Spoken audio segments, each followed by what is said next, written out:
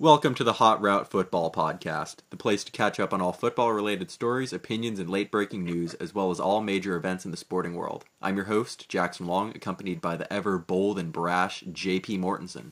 Hey JP, what's up? Not much, just a whole lot going on in the NFL. Yeah, we're not going to touch on this whole coronavirus situation because, we're all living it right now. We wish you and your families all the best of health, and please stay safe and socially distanced at this time. But without further ado, let's jump into this podcast. So we're going to start off pretty light and easy today, and we're going to talk about the latest of breaking news, and the most critical, of course, jerseys. Alright, so the Buccaneers and Falcons have just released their new jerseys for the 2020 season, and we have some opinions. JP, do you mind just sharing a couple of yours right now? Well, first off, I am so glad Tom Brady will not have to wear the Buccaneers uniforms of the last few years. Honestly, that was the one thing that made me not put Tom Brady on the Buccaneers in terms of where he would go in free agency. I just couldn't see him wearing that hideous orange uniform. Numbers, that stupid font, the logo that was too big for the helmet. Everything about it was just not working. I knew that was a stupid reason to discount them from the race, but still, that should just say how unbelievably awful these things were. However, yes. They went old school, and by old school I mean about 10 years ago, with the classic pewter look, pretty similar to the ones that they wore after the creamsicles. I wish they brought back the creamsicles. The rumor is maybe next year when the NFL finally lets teams wear more than one lid, or have more than one cover for their helmet. So perhaps we'll see the creamsicles coming out next year. But I really like what they've been doing with these uniforms. I think it's a nice homage to the early 2000s teams, which were actually good. The most successful era in that franchise's history. Probably the successful era in that franchise's history. I actually do enjoy the oversized Buccaneers flag. I think it really pops off. However, JP and I have a little bit of a disagreement with these. I am I really love the white, all white, but JP's he likes the pewter a little bit more. Yeah, I love the red pewter. Pewter pants, pewter helmet, can't go wrong there. Just the picture I'm looking at, it's Levante David, so that makes me even like it more. Love that guy. So let's move on to the other uniform that was unveiled, actually just yesterday. But the Atlanta Falcons, they have 3 new uniforms and a bunch of different combinations. And we have a whole lot of mixed feelings on these, especially. So JP, why don't you kick us off with a little bit of a report? Well, what I will say about the Falcons is they have a great logo and they have some great colors. So they do have a lot to work with when crafting uniforms. However, I don't think this was a total swing and a miss, but it definitely wasn't a home run. Okay, I think the total swing and the miss is the whole red to black gradient on the jersey. Oh my God. Let's hope they only wear that once a year. I hope they never wear that ever. I hope they just incinerate those. Those are absolutely disgusting. It reminds me of those old Jaguars helmets with the gold fading into the black that everyone used to make fun of. It's basically that, and it's just not flattering on a jersey. It does not look good. Grady Jarrett, he's the guy who's modeling in this picture for it. Love you, buddy. You're a fantastic defensive tackle, but please take off that jersey right now. As for the others, pretty solid black and white combos. I do like the red pants. I think that's a little different, kind of fun, but not a whole lot to write home about. With these wow. I never actually even saw those red pants. I like those. Those are snazzy. Yeah. If only they had a matching red top that wasn't... If only they had that matching red helmet, that old retro helmet. That would have been gorgeous, but...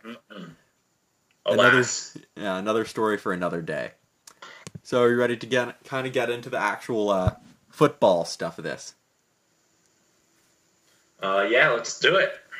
So speaking of the Tampa Bay Buccaneers, as everyone knows, the Lord and Savior of football, Tom Brady, yes, TB12, has moved from New England to Tampa Bay, signifying the end of a dynasty, or at least hopefully.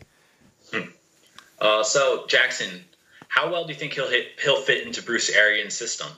You know, I originally wasn't huge on this idea since Brady's been such a efficient over the middle kind of short area passer, while Bruce Arians is a huge downfield kind of coach. However, the more I think about it, the more I really, really like this fit. Tom Brady has been unbelievable. Has the most unprecedented ability to, well, be old and also still play football at such a high level. It's something we've never seen before. He has all the arm strength in the world. I still think he's probably a top 15 arm strength quarterback in the NFL. And I think he has all the ability to execute the system. And he also has the weapons. He's carrying with him, 21 years of mental bandwidth from being the greatest to ever throw the football? I think so. I think he won't have any problems learning Bruce Arians' system. It's whether or not he'll get on the same page with the receivers with the lack of OTAs. Who knows what's going to happen with training this summer and preseason as social distancing and all that. But as far as from a coaching philosophy, Bruce Arians was famously quoted saying, "No risk it, no biscuit. You can't live scared." And you know who really didn't live scared last year was Jameis Winston in this system. All famous Jameis. Never scared.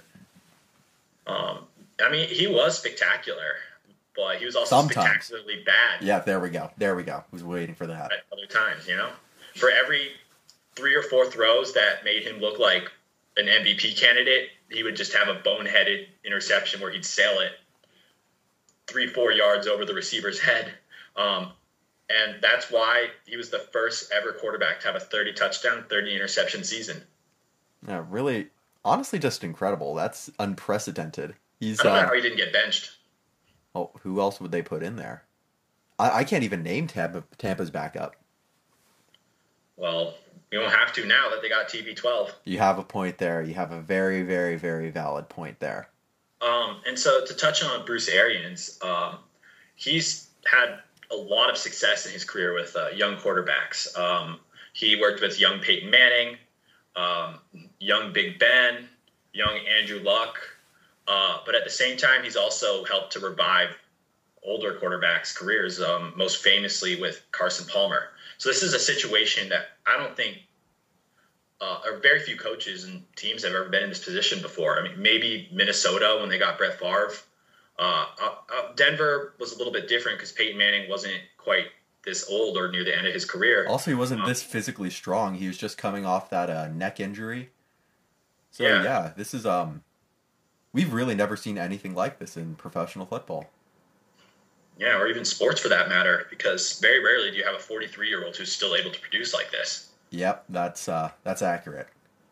No, I just can't wait to watch how it plays out.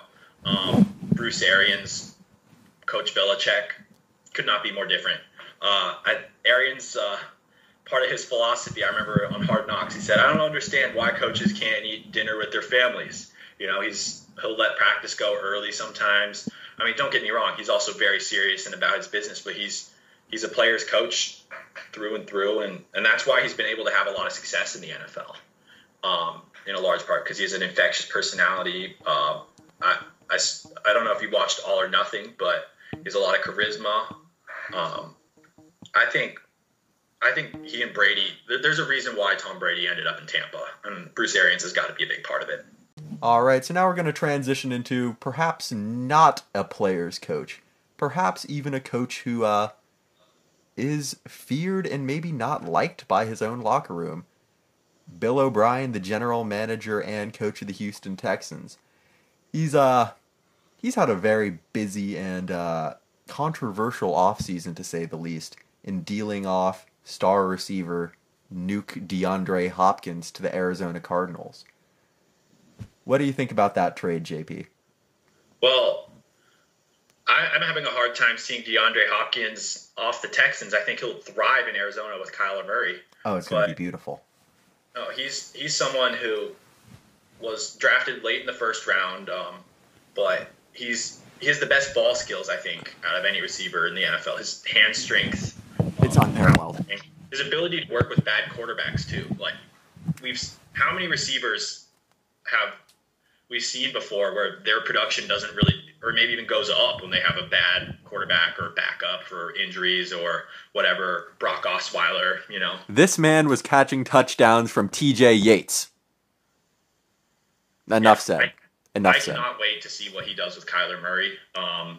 As for Bill O'Brien, a lot of reports came out that it had to do with he was uncomfortable with the way that DeAndre Hopkins had control over the team and through Bill O'Brien's eyes. You want to talk about that, Jackson?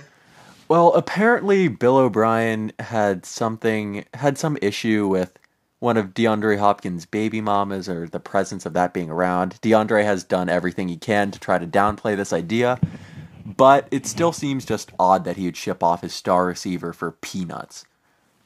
So, they've also made a couple of corresponding moves. In that trade for DeAndre Hopkins, they got back the running back, David Johnson, who was absolutely spectacular earlier on in his career, but is now kind of... 2016 had one of the most phenomenal years we've seen, and we haven't heard a whole lot from him. Granted, there have been a lot of injuries, inconsistent offensive line play since then, but we'll see if he can fill that void at running back that Houston had last year, as they were running with committee with...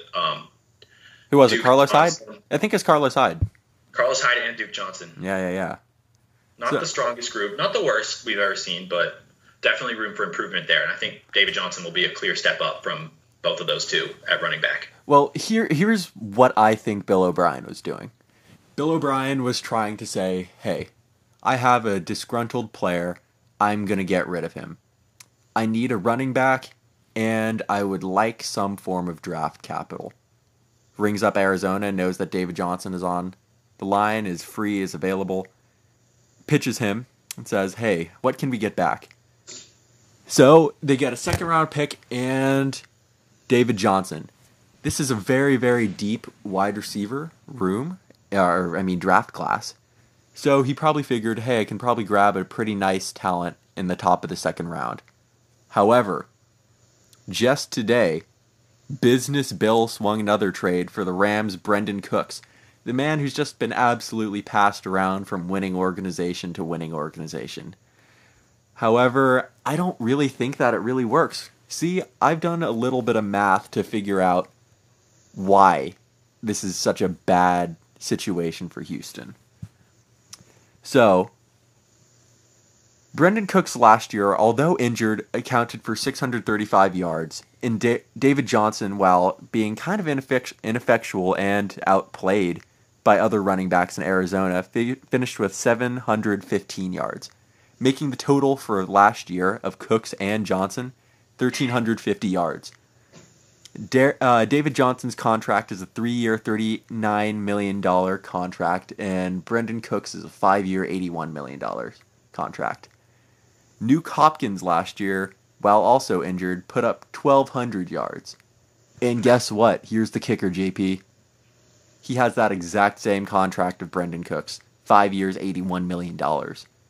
So... Well, let's also not forget, although Cooks did play injured and missed 2 games last year, he was surpassed on the depth chart by Cooper Kupp, Robert Woods.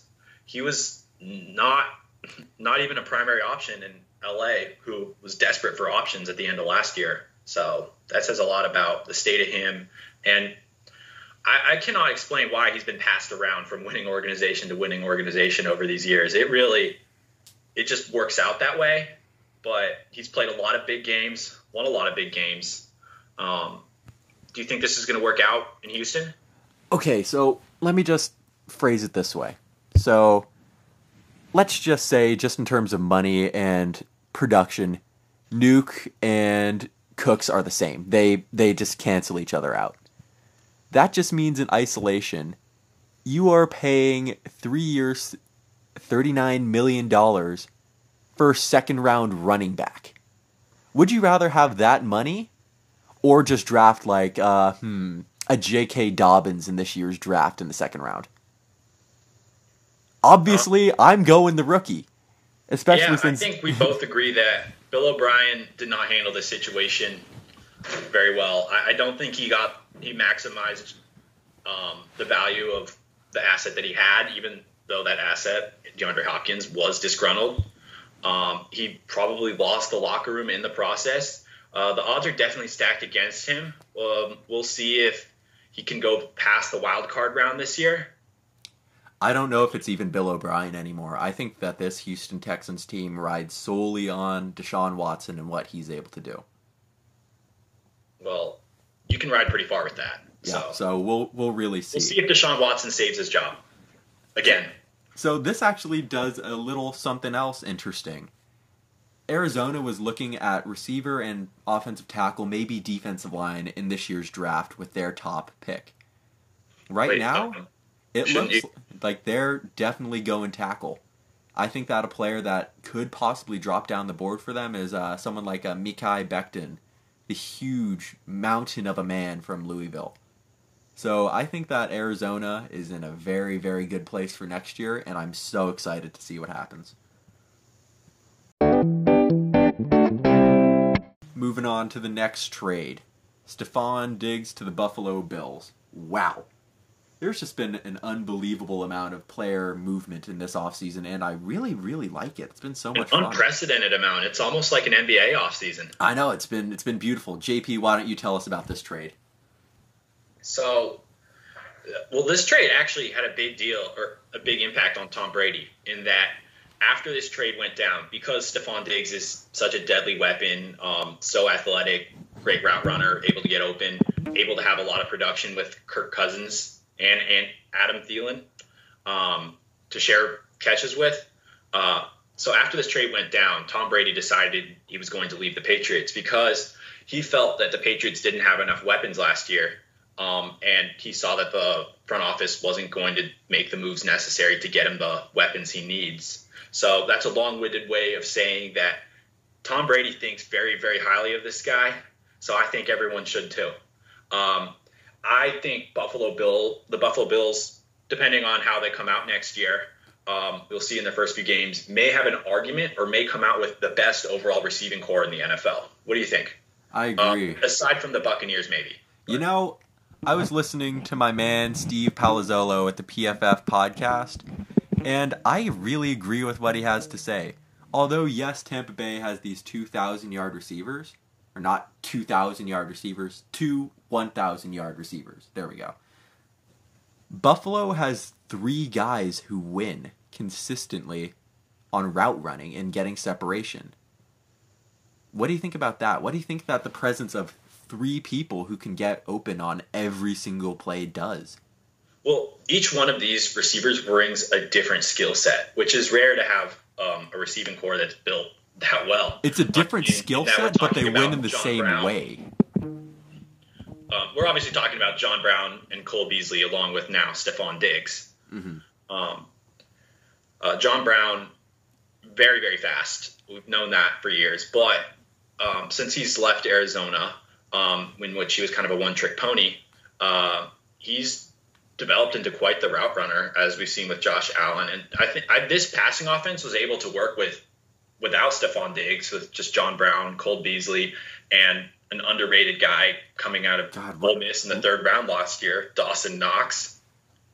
Hey, don't you dare disrespect my man. I think it's Robert Forrest, the receiver from Alabama who they picked up in undrafted free agency, who I think he got some nice playing time for him, actually.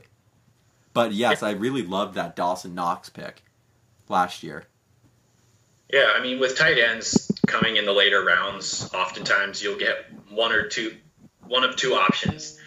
Either a dependable guy who will catch the ball, that if it's thrown to him right on time, but will have a harder time getting open, less athletic, or you oftentimes see these more raw, sometimes former receiver type of tight ends who are longer, more athletic, riskier, can take a little longer to adjust the NFL. But Dawson Knox hit the ground running last year, and at the end of the year, Buffalo is chosen to stay with him. I think that they're going to be a really dangerous team on offense, and they've been building a really spectacular defense for a while now. So I'm excited to see them be the favorites in that division for the first time in how many years has it been, probably? Well, obviously since Tom Brady's been around. I think I'm going to coin the term PTB. post Tom Brady. This is the first time anyone's going to be the favorite in the division in the past 20 years. So I think it's cause to be excited. Yeah, and who would have thought now, 3 years removed, that Josh Allen has a legitimate argument of being the second best quarterback from that draft class. I think Lamar Jackson surprised us all, and by us all, I mean all 32 GMs, when he became the unanimous best quarterback from that draft, winning the MVP, lighting the world on fire. Yes, we all know. But Josh Allen, he's come a long way since he's been drafted, since he was thrown into the flames, where he actually revitalized a terrible Buffalo team who in the first 2 weeks of his rookie year was on pace to be the worst team of all time. Who was it that retired at halftime? Geez, Vontae Davis, the cornerback, yeah. Yeah, don't forget, he came in that halftime and he was able to win some games early and developed a lot as a passer last year. We all thought that he would be a huge down-the-field type of quarterback, but quite the opposite has come out. Wouldn't you say so, Jackson? Yeah, actually his downfield passing has been pretty bad. That's actually been the worst part of his game. He's been surprisingly really effective in the intermediate and short passing games, getting the ball to guys like Cole Beasley and John Brown and letting them get to work.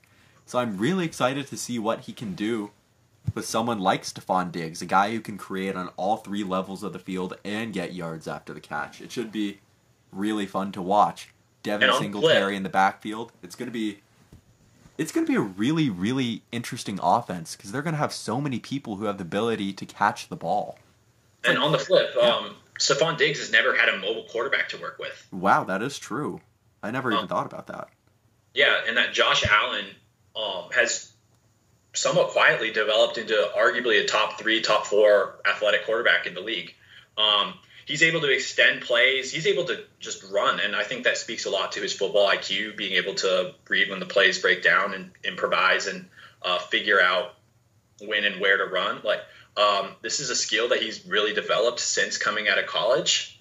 He definitely wasn't branded as a dual threat, but he may be, in the old school term, dual threat in that not the run for 1,000 yards type Mike Vick, Lamar Jackson, but the old school run for 400, 500 yards, about 6 or 8 touchdowns.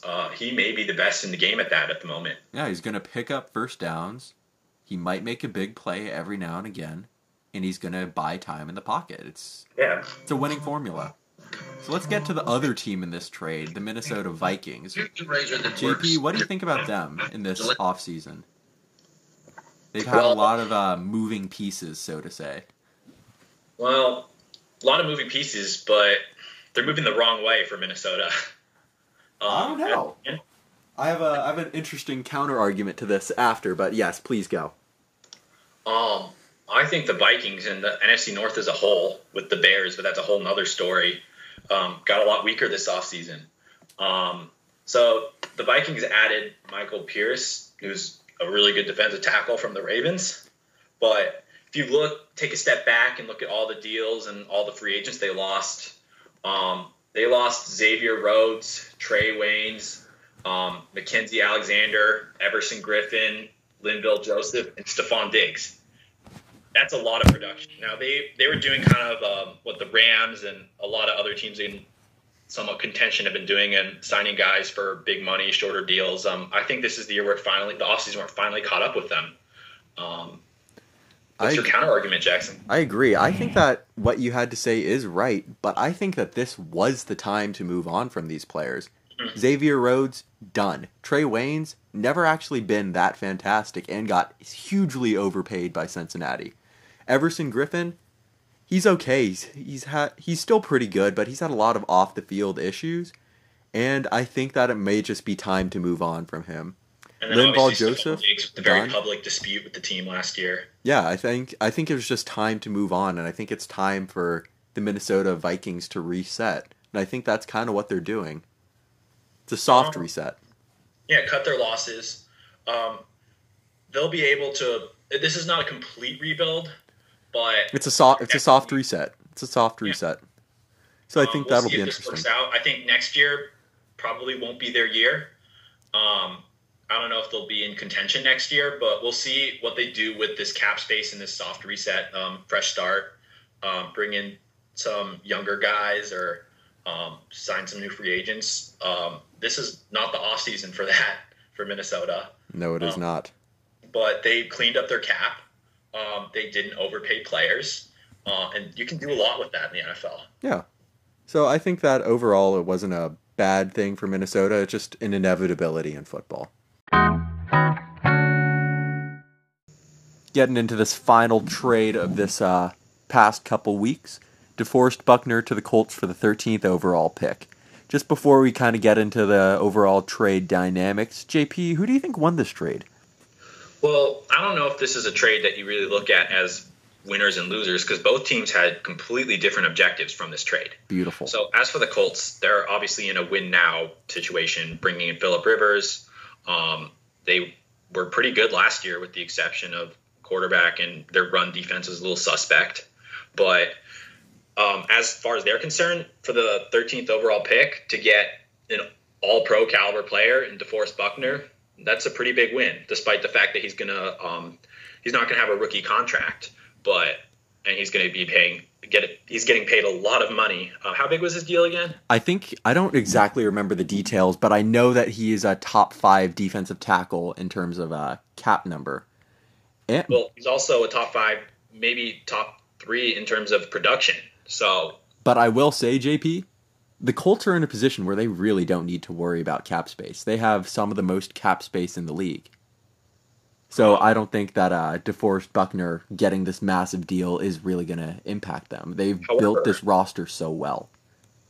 On the other hand, though, the 49ers, although cap space may not be a huge concern at the moment, in 2021, which is after this year, it will be. Because big decisions. So, yeah, their defense, best defense in the league this year. As many great NFL defenses in recent memory, most famously with the Legion of Boom, this was a defense that was built off rookie contracts. So when you look at the deals that are expiring at the end of this year, Kyle Juszczyk, Richard Sherman, Aquilolo, Witherspoon, Breida, DJ Jones, Ben Garland, and Emmanuel Mosley. In addition to that, they only had 2 top 100 draft picks before this trade.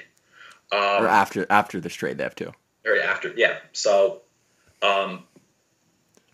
what that means is all of these players that I mentioned are not going to be able to be re-signed for that same amount.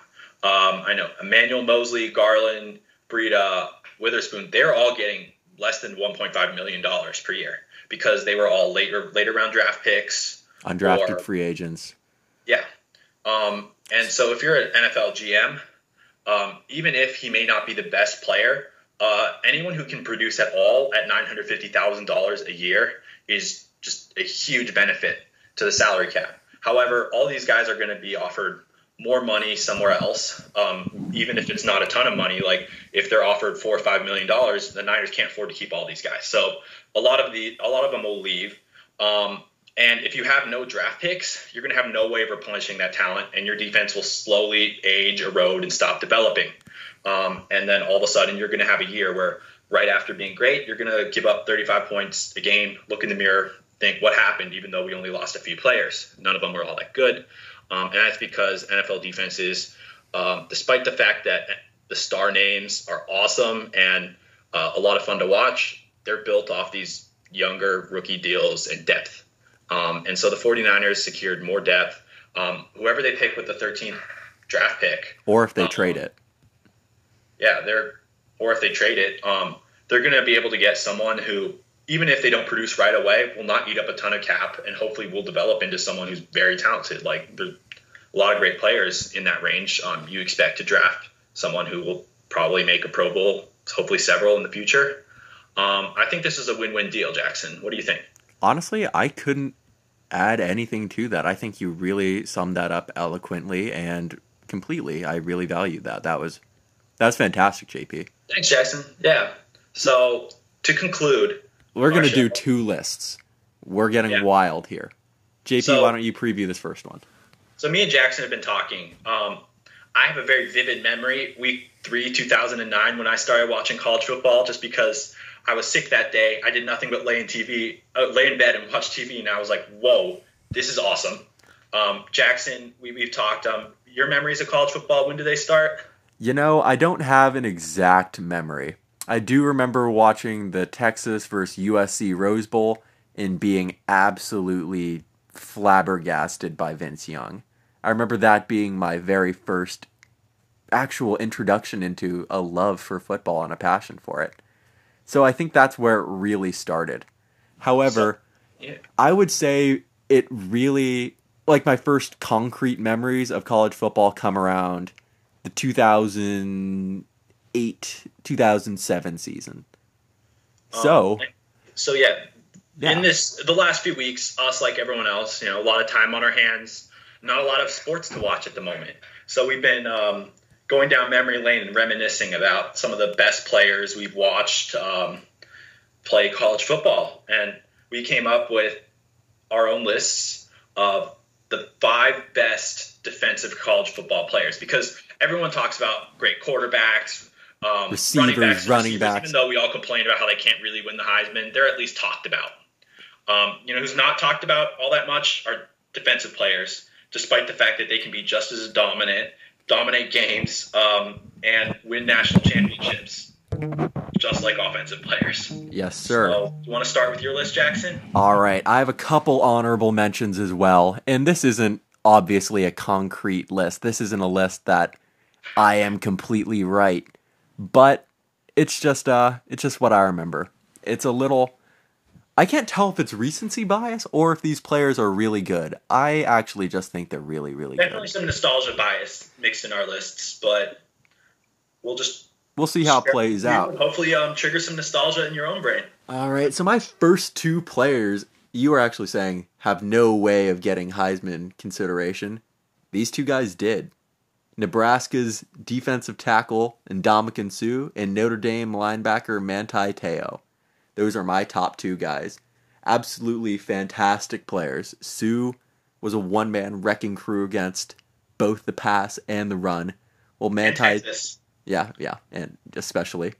And Manti Te'o was an overall fantastic linebacker with a knack for interceptions. My third guy on this list, a little bit controversial, I'd say, but Clemson defender. I'm not going to give him a position because he's positionless. Isaiah Simmons. He's been able to play in the box, play DB, go off the edge. He's a truly incredible player and someone we haven't seen in college football recently. Jackson, I'm going to interrupt you for just a second, just to touch on something. It's really, really a shame that he did not get at least double the hype of Jabril Peppers, because I felt like Isaiah Simmons was just a way better version of Jabril Peppers, yet Jabril Peppers was dominating headlines because of his status as the number 1 recruit and at Michigan. Anyway, continue. Well put. Next guy, also recency bias, maybe, but also, if you guys watch college football, you know this guy's insane. Chase Young, edge from Ohio State. Like, he's literally the predator. He's an unbelievable football player, can win in every single way off the edge, just a fantastic guy. And my last guy, we're going to go a little bit off the radar here with Iowa DB Desmond King. This man was an absolute ball magnet in the Big Ten in his career from 2013 to 16. I really loved him. He was able to tackle really well. People weren't throwing at him, and if they were, it was getting picked off. He was just a beautiful football player. I have a couple honorable mentions. James Laurinaitis, the Ohio State linebacker from 2005 to 2008. I think he was a 2-time All-American. Fantastic player, racked up tackles, and had a very successful pretty successful NFL career. And my last guy is for sure homerism, but I absolutely love this guy. Scooby Wright III, the linebacker, edge, everything player for the University of Arizona. Go Wildcats. So that concludes my list, JP. Let's hear yours. So I have a very vivid first impression of this guy, and that's Tyrann Mathieu. I think a lot of America feels that way, and they famously played Oregon in Cowboy Stadium, and he absolutely dominated, took over that game. That was maybe the first time I've seen a defensive back really dominate a game like that. Although his time at LSU was cut a little bit short, in the time he was there, he was one of the most phenomenal players I've ever seen. Not to mention he was a weapon on special teams. Returned many punts to the house. Yeah, he might be my favorite punt returner of all time. So this second guy, if you want to just be floored and open your mouth and stare blankly at a screen, just Google Aaron Donald tackle versus Duke. In that he beats a double team off the line of scrimmage. It was a read option, and the quarterback was maybe a little bit stunned and a little slow because he just beat that double team so fast. It's definitely a slow mesh point, but wow. Well, he took down the running back and the quarterback at the same time. He hugged both of them, took them down to the ground. I don't know who got sacked or if it was a run for a loss. It doesn't matter. It was a -5 yards, and everyone was stunned. Myself and the humiliation for the offensive guard who's so unlucky to be matched up against him. It's just a lose-lose situation. Like, you cannot block Aaron Donald. He is Mighty Mouse. Unbelievable. Probably the best player in the NFL right now, besides maybe Patrick Mahomes, but that's a story for another day. Yes. All right, next guy.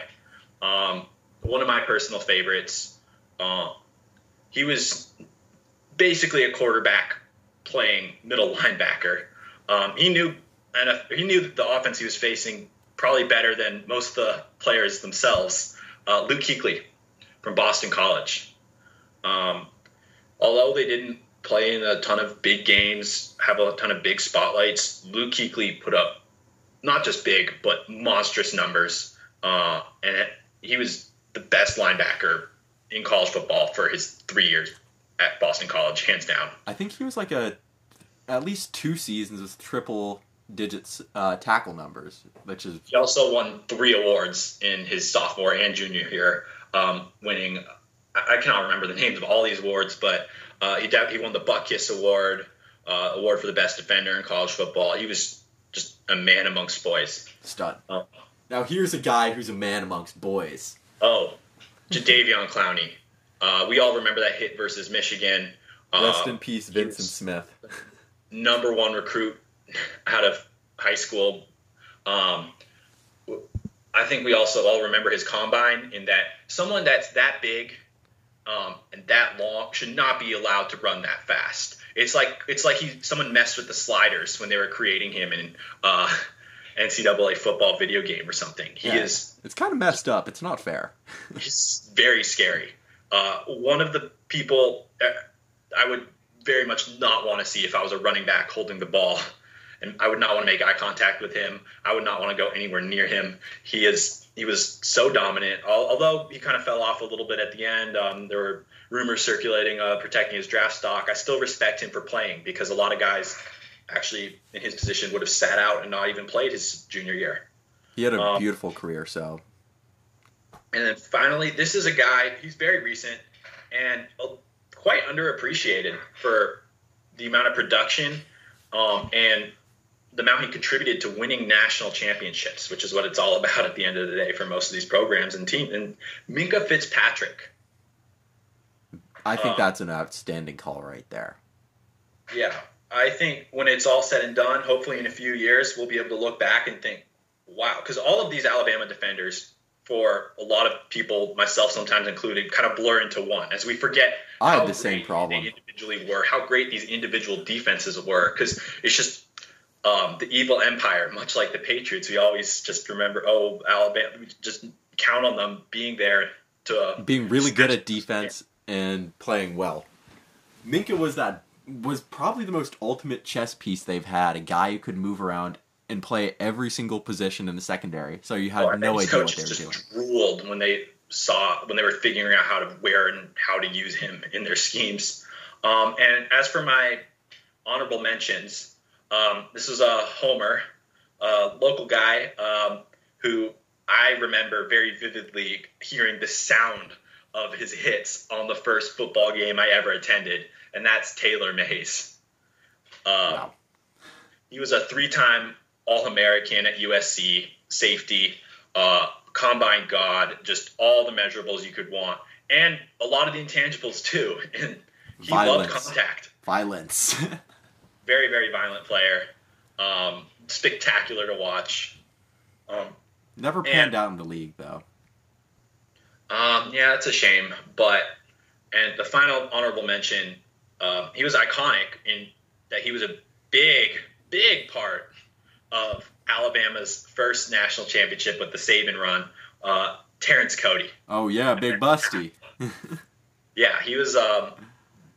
He fit perfectly into the mold of all the late 2000s defensive tackles. The big old belly, eating up a lot of space, squishing running backs who were so unfortunate to get near him in his gap.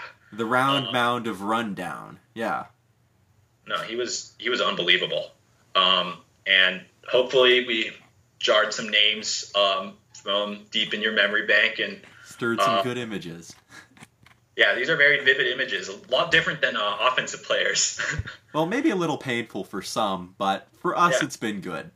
Yes. And as we're wrapping up this decade of football, the NFL has released their all-decade team. Feel free to check out the list if you choose to do so. There are most of your usual suspects who made the list, but there were a couple players who missed out on being on the team, and JP and I have just a couple guys we wanted to touch on. I have Andrew Whitworth, Cam Wake, and AJ Green. All of these guys played for smaller market teams or non-successful teams, but have had absolutely stellar careers. Andrew Whitworth was, and still is, a stalwart left tackle for the Cincinnati Bengals, or he was, and now the LA Rams. He's been a consummate professional on and off the field, and has been one of the best left tackles in the game in recent memory. Cam Wake. So this is a guy who played in the CFL for a while and had a really interesting road to get to the league. However, in this decade, I think he's compiled over 100 sacks, and he's been an absolute terror off the edge for Miami, Tennessee, and I think that's actually it. But he's been a fantastic player too. And then lastly, AJ Green, another Cincinnati Bengal. Am I a Cincinnati Bengals fan? I hope not. But they've had a good decade. They've had a lot of good teams, a lot of good players come through there. Okay, I think good players. And AJ Green, I think, has been the best of those guys. Yes, he's been overshown by another receiver in his draft class, one Julio Jones. But AJ Green has had a very, very successful career in his own right. Probably being the most recognizable name in Cincinnati football history in the past 10, 15 years. JP, why don't you give us a couple guys? Well, so first and foremost, I'm going to mention my man Clay Matthews, who made 6 Pro Bowls this decade. He won the Football Writers Association, so not quite the AP Defensive Player of the Year in 2012. He had, in this decade, 84 sacks, was a part of a Super Bowl winning team in the Super Bowl, forced a huge fumble that ended up swinging the momentum and helping the Packers win. I know you remember that.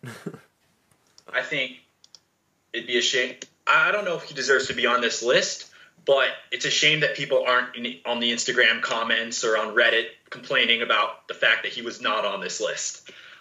Speaking of someone who is, Drew Brees. Now, I'm not saying he deserves to be on this list because I think the 2010s was a decade of Aaron Rodgers' dominance and Tom Brady being quite good, sneaking into the postseason and then absolutely dominating year in and year out, famously winning 3 Super Bowls.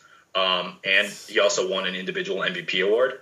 As great as Drew Brees has been, I don't think there's an argument in that he's been better than either of those two. However, he deserves an honorable mention, and he was the third best quarterback without a doubt in the 2010s. Maybe Russell Wilson, but that's a story for another day. Last guy, JP, and let's wrap this up. Last guy, he's definitely not someone you're thinking about, but Andy Lee. Special teams love. Oh, yeah, he was great. He was a 3-time All-Pro first team in this decade. He led the NFL in punting twice in this decade and won the Golden Toe Award. Yeah, punters are people too. Don't forget. Shout out to my buddy George Caratan. Hopefully you find a nice spot after transferring from Michigan. So I guess that'll wrap up the podcast for today's episode. We'll try to get back to you guys every single Friday. Obviously, our schedules are a little bit hectic now, school and this whole coronavirus situation. But we will do our best to get more content out to you guys as soon as possible. We thank you guys so much for listening to us. Thank you so much for your time, and we hope to hear from you soon. Signing off until next time. Peace, peace.